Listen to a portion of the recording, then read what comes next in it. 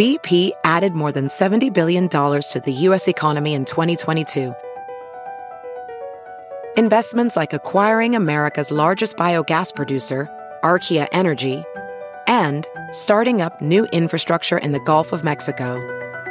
It's and, not or. See what doing both means for energy nationwide at bp.com/investing in America.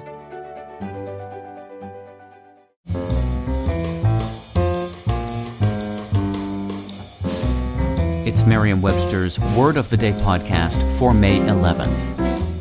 Brought to you by Merriam-Webster's Unabridged Dictionary Online, America's largest dictionary, now continuously updated. Learn more at merriam-websterunabridged.com. Today's word is Technobabble, spelled as one word, Technobabble. Technobabble is a noun that means technical jargon. Here's the word used in a sentence from the Portland Press-Herald.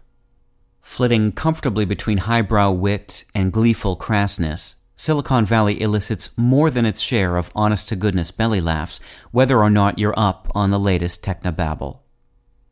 The word Technobabble was formed by combining techno, meaning technological or technical, with babble, meaning continuous, meaningless vocal sounds, and unsurprisingly suggests language which sounds highly technical and is incomprehensible to the listener. Techno is a combining form that has given English speakers a number of interesting words, including but not limited to technocrat, technophile, and technophobia, techno-thriller, technopreneur, and even technostructure, meaning the network of professionally skilled scientists, engineers, and administrators that tend to control the economy.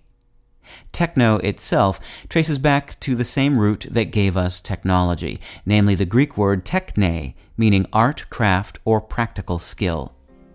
I'm Peter Sokolowski with your Word of the Day. Visit the new Merriam-Webster Unabridged, America's most comprehensive online dictionary and the best source of current information about the English language. Get started today at merriam-websterunabridged.com.